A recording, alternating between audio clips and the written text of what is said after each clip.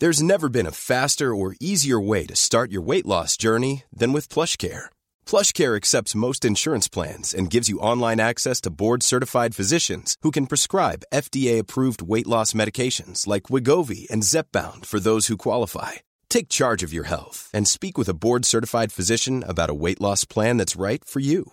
Get started today at plushcare.com/weight loss. That's plushcare.com/weight loss. plushcare.com/weight loss. Hey, it's Ryan Reynolds, and I'm here with Keith, co-star of my upcoming film, If, only in theaters May 17th. Do you want to tell people the big news? All right, I'll do it. Sign up now and you'll get unlimited for $15 a month and 6 months of Paramount Plus Essential Plan on us. MintMobile.com/switch. Upfront payment of $45 equivalent to $15 per month. Unlimited over 40 gigabytes per month. Face lower speeds. Videos at 480p. Active Mint customers by 531.24 get 6 months of Paramount Plus Essential Plan. Auto renews after 6 months. Offer ends May 31st, 2024. Separate Paramount Plus registration required. Terms and conditions apply if rated PG. You know, I've been talking about earned media value for quite some time on this podcast. My friends at Eisenberg have just raised the bar on earned media benchmarks with their Social Index. Social Index now gives you globally earned media values across a growing list of 6 geographies for all your KPIs across the top 7 social platforms: Facebook, Instagram, LinkedIn, Snapchat, TikTok, Twitter, and YouTube. You can now visualize these values for deeper analysis, and they have a look-back window over 2 years of historical comparisons. Social Index is updated daily. Don't get stuck with old data. Over 1,000 companies have used the Social Index to understand the ROI of their social campaigns. And if you work with a social agency, you should demand they incorporate earned media values into your reports. Get your earned media value for social content. Visit earnedmediavalues.com/Alan. Again, that's earnedmediavalues.com/ALAN. For all of us, it's about predicting where the consumer is going and getting half of it right. One of the things we want to do is create ads that don't suck. Embracing change creates great possibility. I'm Alan Hart, and this is Marketing Today.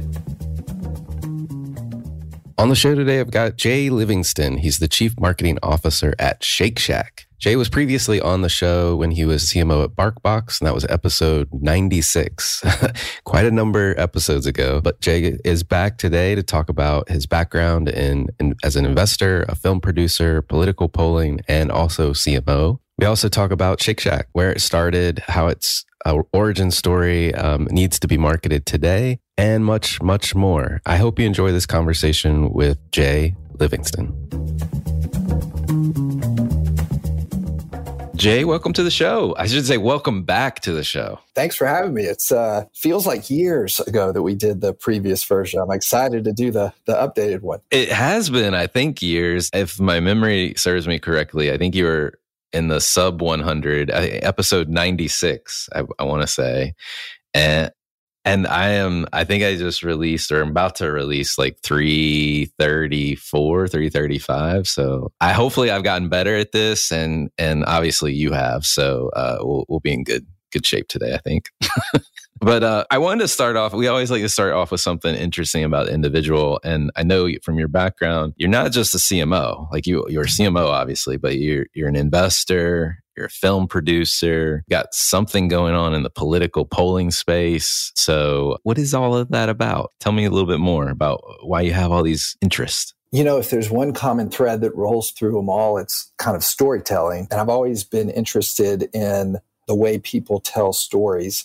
And so I was at Bank of America, as you know, for 20 years. I was recruited out of undergrad to the company and sort of managed most functional areas of marketing and strategy there at some point or another. And that the growth of Bank of America was, I think it was a kind of a big regional bank when I started. And 16 years later, it was the 4th most profitable company in the world. So in its own way, we think about it as a behemoth, but it's a massive growth story as well. And I've told this story before, but they have a thing there called the rule of 60, which is your age plus years of service. So when I turned 41, I basically hit that, and you can retire with certain benefits. when you do that. And I had been working essentially for 20 years with no more than 2 weeks vacation in a row. And I told him about a year out, I said, I'm going to take this retirement thing, which they had gotten rid of years ago, but I was grandfathered in. And they said, okay, I'm going to take a couple years off and I'm going to travel the world. I'm going to restore an old muscle car. I'm going to learn to play guitar. I renovated an old loft in the West Village. And I also wanted to do a little bit more like angel investing and potentially explore like film producing. I always had the idea that I would jump back in and be a CMO somewhere, but I really had a bunch of these projects I was just interested in. As you can tell, I'm a project person. So that kind of gave me a chance to indulge a little bit even more in some of the angel investing that I was doing and the film production. Well, I mean, I only wish I had done it differently. and I had joined Bank of America when you did, because that sounds fantastic. It's like a mini sabbatical / retirement before getting back at it. I mean, if we could all structure our careers, I definitely think a long-term sabbatical 2 to 3 times during your career is the greatest thing ever, right? And it's kind of a bummer that it is hard to do that because you worry about losing that momentum and have you become irrelevant somehow, especially as you get a little bit older. It's hard to step off that. And I really feel privileged that I was able to do it and kind of get my foot into some of these other areas that I wouldn't have been able to do otherwise. Well, you've already started to answer my next question, which is kind of this pathway to become CMO at Shake Shack. So Bank of America, early start, kind of sabbatical, start to do a bunch of projects that you're just interested, passionate about. When did you make the decision to get back into the CMO game, and where did you go next, if you will? Honestly, a lot of that came out of the angel investing space, because one of the things I was basically doing is investing in these startups where I thought the founders were really interesting. And, most startups in New York City are started by people with either a tech or a finance background. And if they're consumer facing, 6 months in, they're a marketing business, whether they like it or not, right? Because they have to sell. And I had some friends in the tech and finance space say, hey, would you come look at this business or maybe talk to this founder about marketing or tell us what you think? And I was really enjoying meeting these aggressive young founders in a lot of these spaces that I didn't know clearly, and learning about how they were selling their products in ways that maybe I wasn't getting exposure to at Bank of America. And so that kind of told me, like, the bank had gotten so big. I loved being close to the customer again, right? Close to these growth stories of people that were really understanding deeply these markets and able to pivot very quickly. And so the other thing that gave me, I wasn't planning it this way, but it gave me a little credibility in that space. So when I decided to start talking to a couple of companies about being a CMO of a growth company, they obviously said, what's this guy that's been at a big bank going to be able to come in and do, as a CMO here? But I had a roster of a bunch of founders and so forth and VCs that I had worked with who said, no, this guy gets it. Like, he's got good insight here. He can really help. And that actually, I think, helped grease the wheels a little bit for me to be taken, more seriously in that growth marketing space. I'm sorry, in that growth stage. Now, Jay, I think the last time we talked, you were CMO at BarkBox, and then you made the transition to CMO at Shake Shack a little while later. And I think I got that right. But tell me if I got it wrong, and kind of what was the impetus to get back in the game? What were you looking for? Well, when I knew I was going to take a CMO role, I kind of knew that there were 3 criteria I wanted for that next job. And I wanted to be at a consumer-facing company that makes a physical product that brings people joy. And dogs are obviously one of those spaces that people have a tremendous amount of passion for, and the product is awesome. And that felt like a great fit. And if there's anything that has the same sort of passion for people as dogs, is probably food, and burgers in particular. And so, it's just, Shake Shack is a great passion brand that was having an incredible growth story already. And I'd always loved burgers and shakes and food. And so that was just a really compelling, authentic story that I was excited to jump into. Well, and I mean, what a fantastic company to join. I mean, nothing, BarkBox was great too. I've got 2 pit bull mixed dogs here. We go through defluffers more than I can imagine because they're bully breeds and they love to pull stuff apart.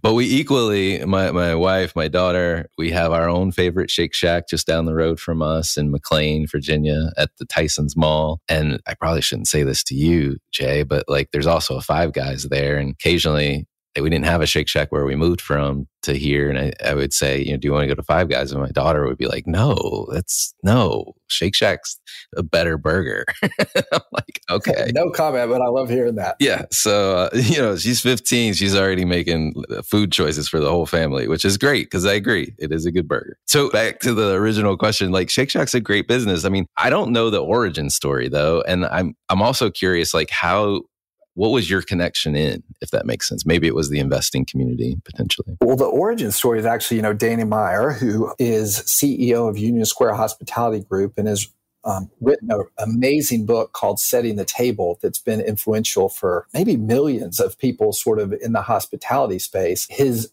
flagship restaurant, 11 Madison Park, which was, as you know, one of the best restaurants in the world, was sitting on the edge of Madison Square Park, which was deteriorated and had a lot of problems. And he was looking for a way to raise money in the park. So they put a hot dog cart out there where they sold sort of elevated hot dogs that there was just massive lines and excitement for. And they did that for a couple of years and said, we think this is like something we should build a more permanent place in the park to donate back. And so they built the first Shake Shack, and they were making the burgers in the kitchen of, one of the best dining rooms, the best restaurants in the world, and serving them there. And they really realized that, man, this is amazing product market fit, even though at the time they weren't thinking it would be what it's become today, which was really a real fine dining burger in a fast casual environment. And, our mission is to stand for something good. And the origin of that is actually people standing in line at the hot dog cart and later the Shake Shack in Madison Square Park.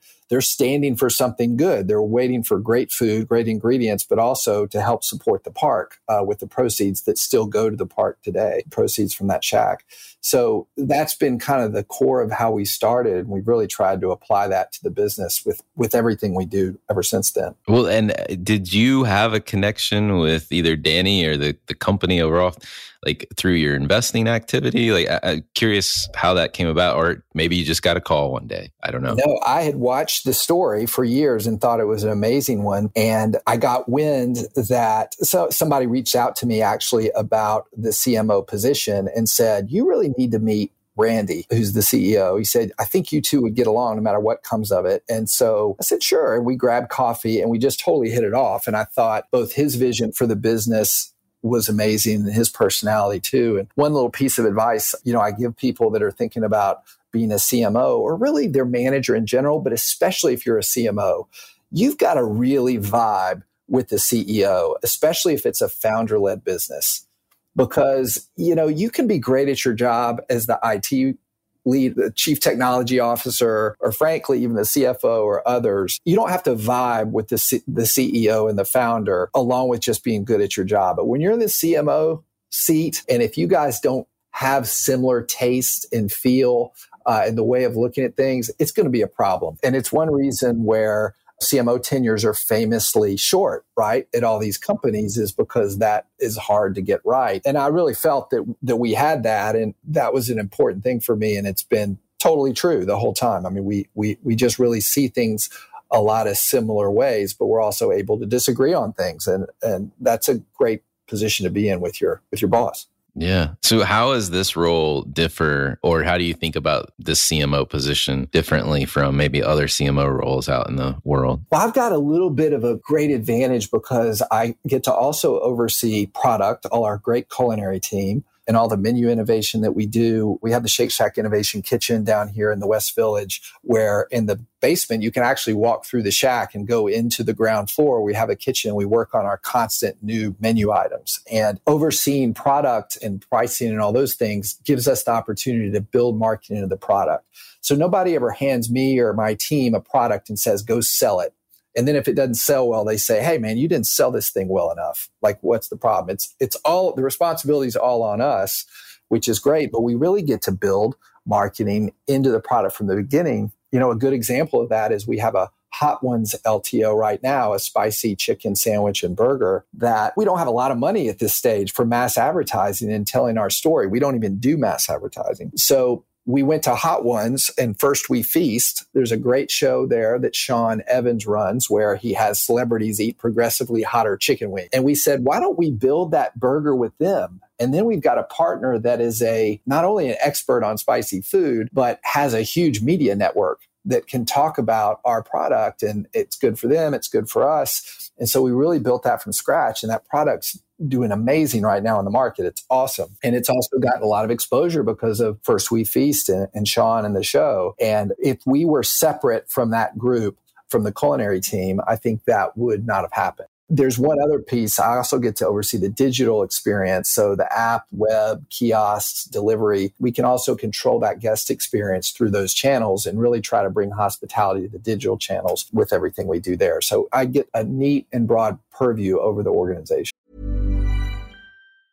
Hiring for your small business? If you're not looking for professionals on LinkedIn, you're looking in the wrong place. That's like looking for your car keys in a fish tank. LinkedIn helps you hire professionals you can't find anywhere else, even those who aren't actively searching for a new job but might be open to the perfect role. In a given month, over 70% of LinkedIn users don't even visit other leading job sites. So start looking in the right place. With LinkedIn, you can hire professionals like a professional. Post your free job on linkedin.com/people today.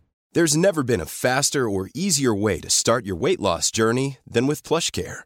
PlushCare accepts most insurance plans and gives you online access to board-certified physicians who can prescribe FDA-approved weight loss medications like Wegovy and Zepbound for those who qualify. Take charge of your health and speak with a board-certified physician about a weight loss plan that's right for you. Get started today at plushcare.com/weight-loss. That's plushcare.com/weight-loss. plushcare.com/weight-loss. No, I mean, you've got kind of some golden keys to the castle there with culinary, the digital side, pricing and menu. I've got to ask this question because my daughter is going to ask me, Shake Shack is just good, right? Like, do you really have to market it? It's funny. And I'll say one of the things that I don't do, I don't sit in the kitchen while we're tasting food and say, man, the mouthfeel of this is just a little off. I need more balanced acid. We have like a couple amazing like celebrity chefs basically, and Danny and Randy are all these guys. What I'm saying is like, what's the story we're trying to tell with this, and how do we build like a great story into it? What I will say to answer your question directly is it is a great brand, but people really know it in New York City. And as we move out of New York City into the rest of the country and you get into more suburban markets and, the Midwest and the South and these kind of places away from the coast, we do have to tell our story more. Frankly, we know folks don't understand our ingredient story and the fine dining burger in a fast casual environment story. So that's where all the marketing we do around social and PR and local community activation. We do just a tremendous amount of experiential stuff, chef collabs, et cetera. We're doing all that to try to tell that story more. And frankly, it's something we got to keep working at. But we are in 19 countries now, and often we open in countries where we have huge lines, and it's hard to explain why that is. We opened in Manila and have had huge lines every day there. It's hard to explain, but there's something about the brand and the company that does capture people's attention. But as you really scale, you can't ever stop marketing and telling your story. Well, I mean, 19 countries, you still got lines when you open. I mean, it's good times. It's good times right now. So I think it's local cart to 400 shacks. Is that right? Across the globe and growing. Something like that. 400, we're opening a new one about one every 3 days somewhere in the world. And we own them all in the U.S. And then we license to one licensee per country overseas. Okay, gotcha. So one every couple of days. And and you're opening in all those different geographies that you just mentioned, across the U.S. and foreign and international markets. How do you think about maintaining like your local relevance, if you will? One big thing we do is we try to be a part of those communities. A goal of ours is someone that says it's my Shake Shack versus a Shake Shack. We kind of know we've got you. When somebody says, hey, my Shake Shack is the Upper East Side, I always love hearing that. Just like you said, your Shake Shack was, I believe, Tyson's Corner. So that's always a great thing. And to do that, we want to be a part of that community. We work with local artists when we open the shack, everything from the hoardings, which are basically the wraps around the shacks before we open, to some of the interiors of those shacks. We partner with local purveyors and chefs on some of the LTOs that we have when we open. And just being part of that community is a big thing for us. We even that Stand for Something Good rolls there where we do donation days in those shacks over the course of their life. And we never want to feel like a chain. And because we're not, those are all kind of mini restaurants in many ways. I mean, our GMs, we empower them to act like entrepreneurs. They have a lot of control over that guest experience and what happens there. That's very intentional and not like a lot of the other competitors out there. Yeah. So from local, you got your product, culinary, you said you're not in doing the mouthfeel stuff, but how are you thinking about culinary and kind of fostering that element, if you will? Because I think you've got some partnerships going on as well. Yeah. And one of the things that when we started, it's funny, Randy asked me, what's your first hire going to be as you continue to build the team? And I said, it's going to be a guest insights and analytics person, because we are extremely and have always been and will continue to be instinct led. But what we weren't necessarily was data supported. So I'm a huge believer in combining those two things. We always want to fly with our instincts, but having more information about our guests, what they like and want from us, how we're doing with them. We didn't really have that capability in place. So we built a great guest insights function that informs us about and gives us a lot of ideas, and also occasionally keeps us from getting in trouble somehow. Because if you're very instinct led, you do want something to occasionally say, not so sure that's going to go well. And that's what the data function has given us. And a big thing we talk about is having modern, fun versions of the classics. We're not trying to be gimmicky or trendy or come up with something that's the next cronut necessarily. We're looking to take great burgers and do something that nobody else could, like a truffle burger, that nobody outside of fine dining could do that burger right other than us. And that's really just an elevated version of a great burger anyway. So those are the kind of things that we're always looking to do with our menu innovation. I love that. And I really like that.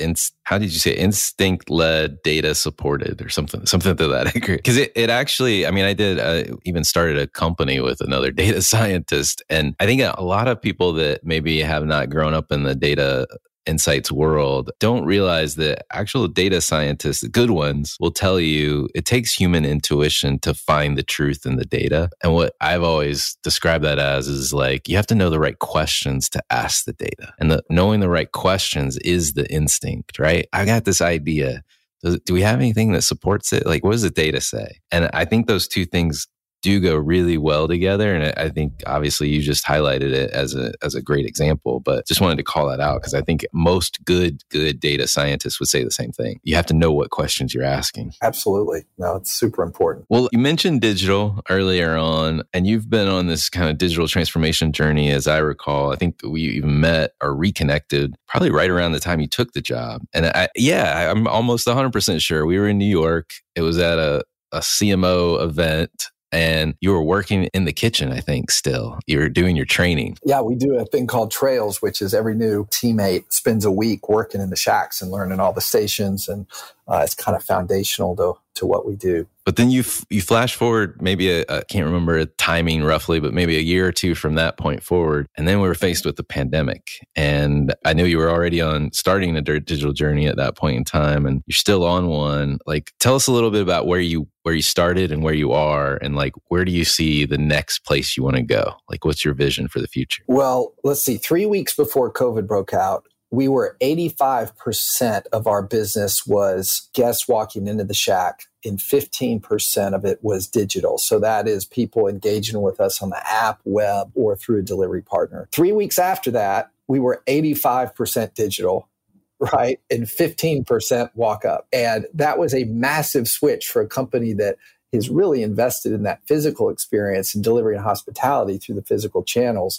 We had to quickly accelerate some of the things that we were looking to do anyway, but over the next few years, not the next few months. And it didn't matter if it was like improving our app, adding curbside pickup, creating Shack Track and better pickup experience for guests who came in through the app, the web. We blew up our exclusive relationship with one delivery partner and basically opened it up to all of them.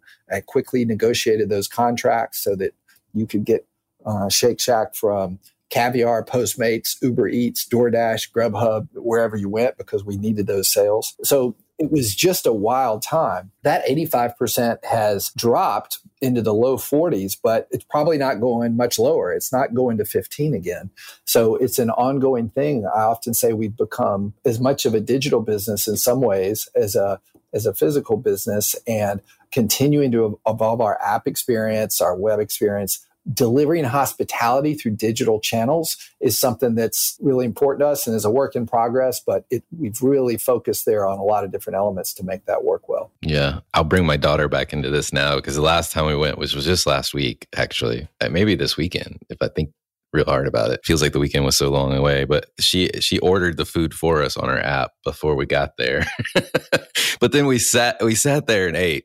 So I'm living that hybrid life with my tech-enabled 15-year-old. It's amazing where younger kids are often getting their parents to say, "Why are you standing in line for this food? Like, why would we not order it ahead on the app?" And yeah, I hear that story constantly. And I even find myself doing the same thing. Old habits die hard that way. I know. Well, sometimes I don't know. Maybe it's my eyes too. Like I have to get out my reader glasses at this point. I'm not that old, but like my eyes stop working. But now I just tell her, now I know, Amelia, please order us food. We'll go pick it up.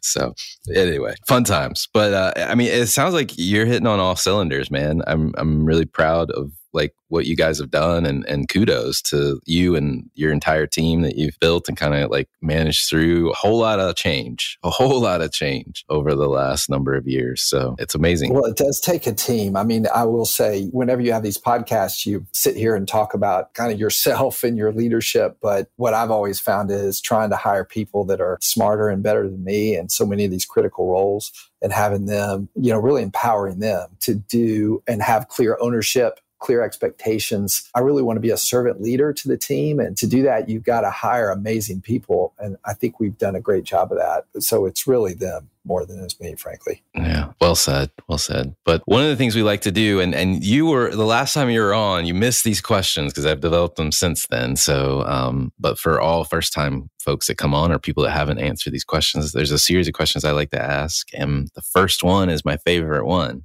which is there an experience of your past that you feel defines or makes up who you are today? What comes to mind is when I was in college, I was actually trying to figure out a major, and I could not decide what to do. And I was surrounded by people that knew they were going to be a doctor or a lawyer or an accountant, or I know I want to do this. And I was kind of struggling with that. I knew some things I was good at and not good at, but as you can hear from my background, I liked a lot of different things. I actually sat down with a good friend of my dad's who had been sort of a senior engineer at IBM, but was just really smart, thoughtful guy. And we sat on our back porch over the summer, and I was telling him how stressful this was. And he said, "Listen, people are going to tell you all the time, they're going to ask you, what do you want to do? What do you want to do? You need to ignore those people because you're not one of them. You're never going to know exactly what you want to do.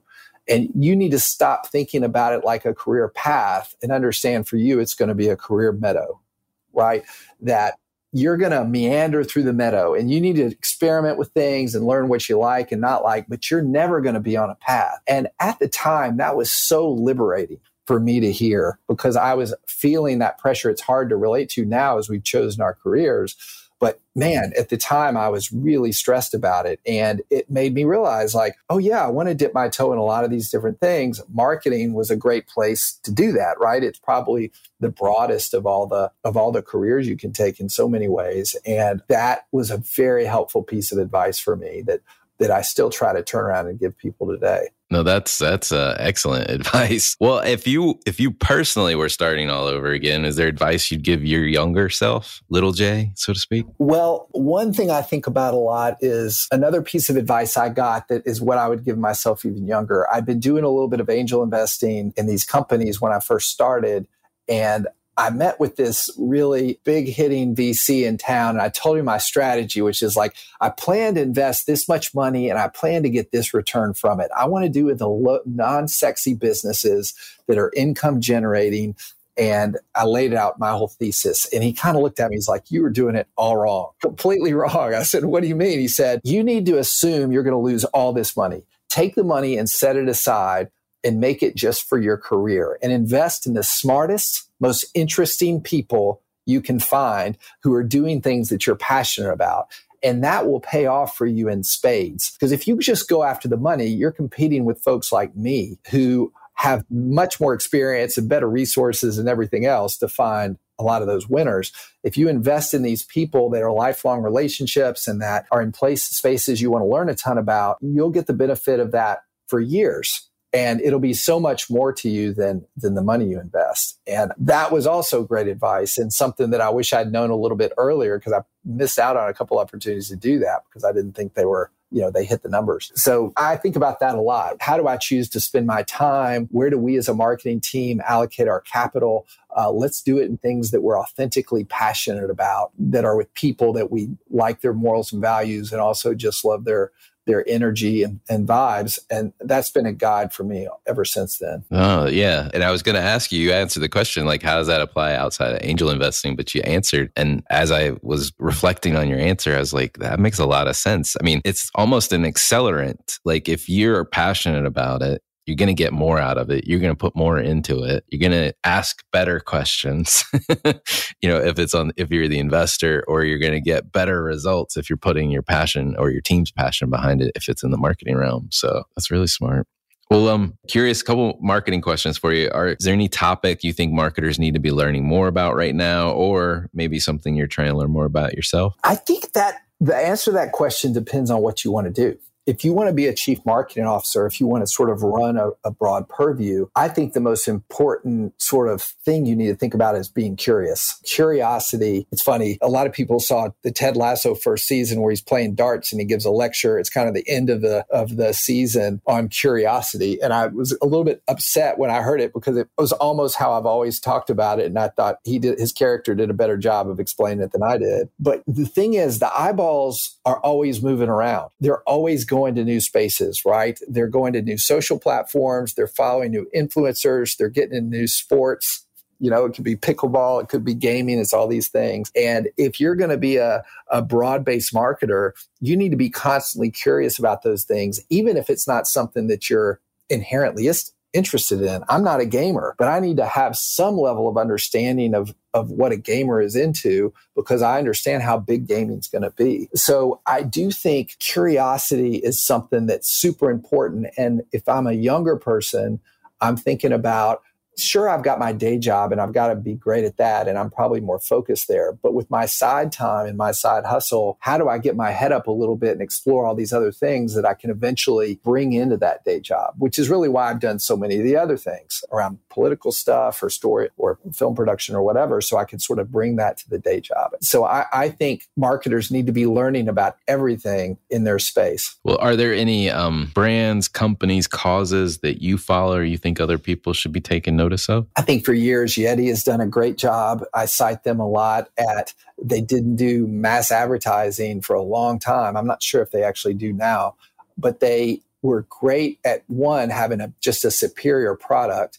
And then two, they generated all this original content. They actually have a group of short films going way back that spoke to their customers so well, and they didn't have to buy their attention. They just organically generated it with that content. It was such a great way to spend their capital. Another one that's very recent, obviously, is you just look at Liquid Death. Like, one of the unintended, they may have intended it, but the secrets to that product is, like, I'm not a big drinker. And when I walk around with like a Dasani water bottle at a party or somewhere else, I kind of feel a little bit lame, right? People are like, why aren't you drinking all this stuff? When you're carrying around a liquid death can, you don't have that same stigma. It's like, I'm not drinking water. I'm drinking this like cooler thing. Half the time you can't even tell. I think that's sort of the brilliant on their part. And they must have known that early on, that was sort of how people felt when they used that product. Along with just being really smart marketers, I think that aspect of it, the can and the design and everything else, is really brilliant. Yeah, no, I 100% agree. Like I was somebody on the show I had on mentioned it, and I was like, what is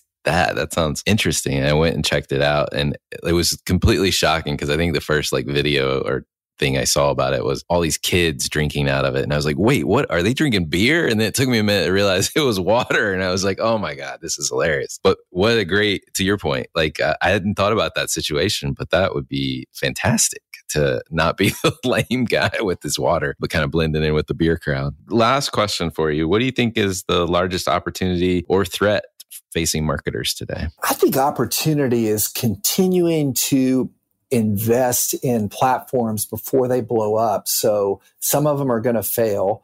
But if you're early and have a little understanding in it, you're going to be way ahead of the curve when the one or two that does get there. So you've got an authentic presence in that space. And I just think that everybody allocating capital across what they get involved in needs to think about that and placing a lot of chips out there so they're ready when one of them really blows up. You just can't get too comfortable in something that's working all the time, or when the eyeballs pivot, you're not ready. So I think that's a big opportunity from that side, because the threat is the opposite of that, right? The threat is, like we've seen with some D2C businesses and so forth, if you're really stuck in this one channel, like if paid social was your main way of growing and you hadn't built these other muscles, you're going to be in a little bit of trouble if something happens like the iOS changes or, it just gets too expensive, et cetera. So I'm a big believer in always putting a little bit of money aside to put in these different areas so that you're ready when one of them blows up. Awesome. I can't agree more. And I think that takes that lesson of your angel investing, applying it, spreading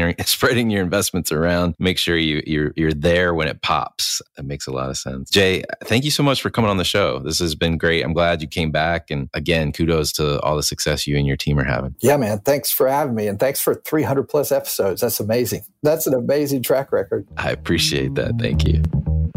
Hi, it's Alan again. Marketing Today was created and produced by me with post-production support from Sam Robertson. If you're new to Marketing Today, please feel free to write us a review on iTunes or your favorite listening platform. Don't forget to subscribe on marketingtodaypodcast.com. Tell your friends and colleagues about the show. I love hearing from listeners. You can contact me at marketingtodaypodcast.com. There you'll also find complete show notes and links to what was discussed in the episode today, and you can search our archives. I'm Alan Hart, and this is Marketing Today. Hey, it's Paige DeSorbo from Giggly Squad. High quality fashion without the price tag. Say hello to Quince. I'm snagging high-end essentials like cozy cashmere sweaters, sleek leather jackets, fine jewelry, and so much more. With Quince being 50 to 80% less than similar brands. And they partner with factories that prioritize safe, ethical, and responsible manufacturing. I love that. Luxury quality within reach. Go to quince.com/style to get free shipping and 365-day returns on your next order.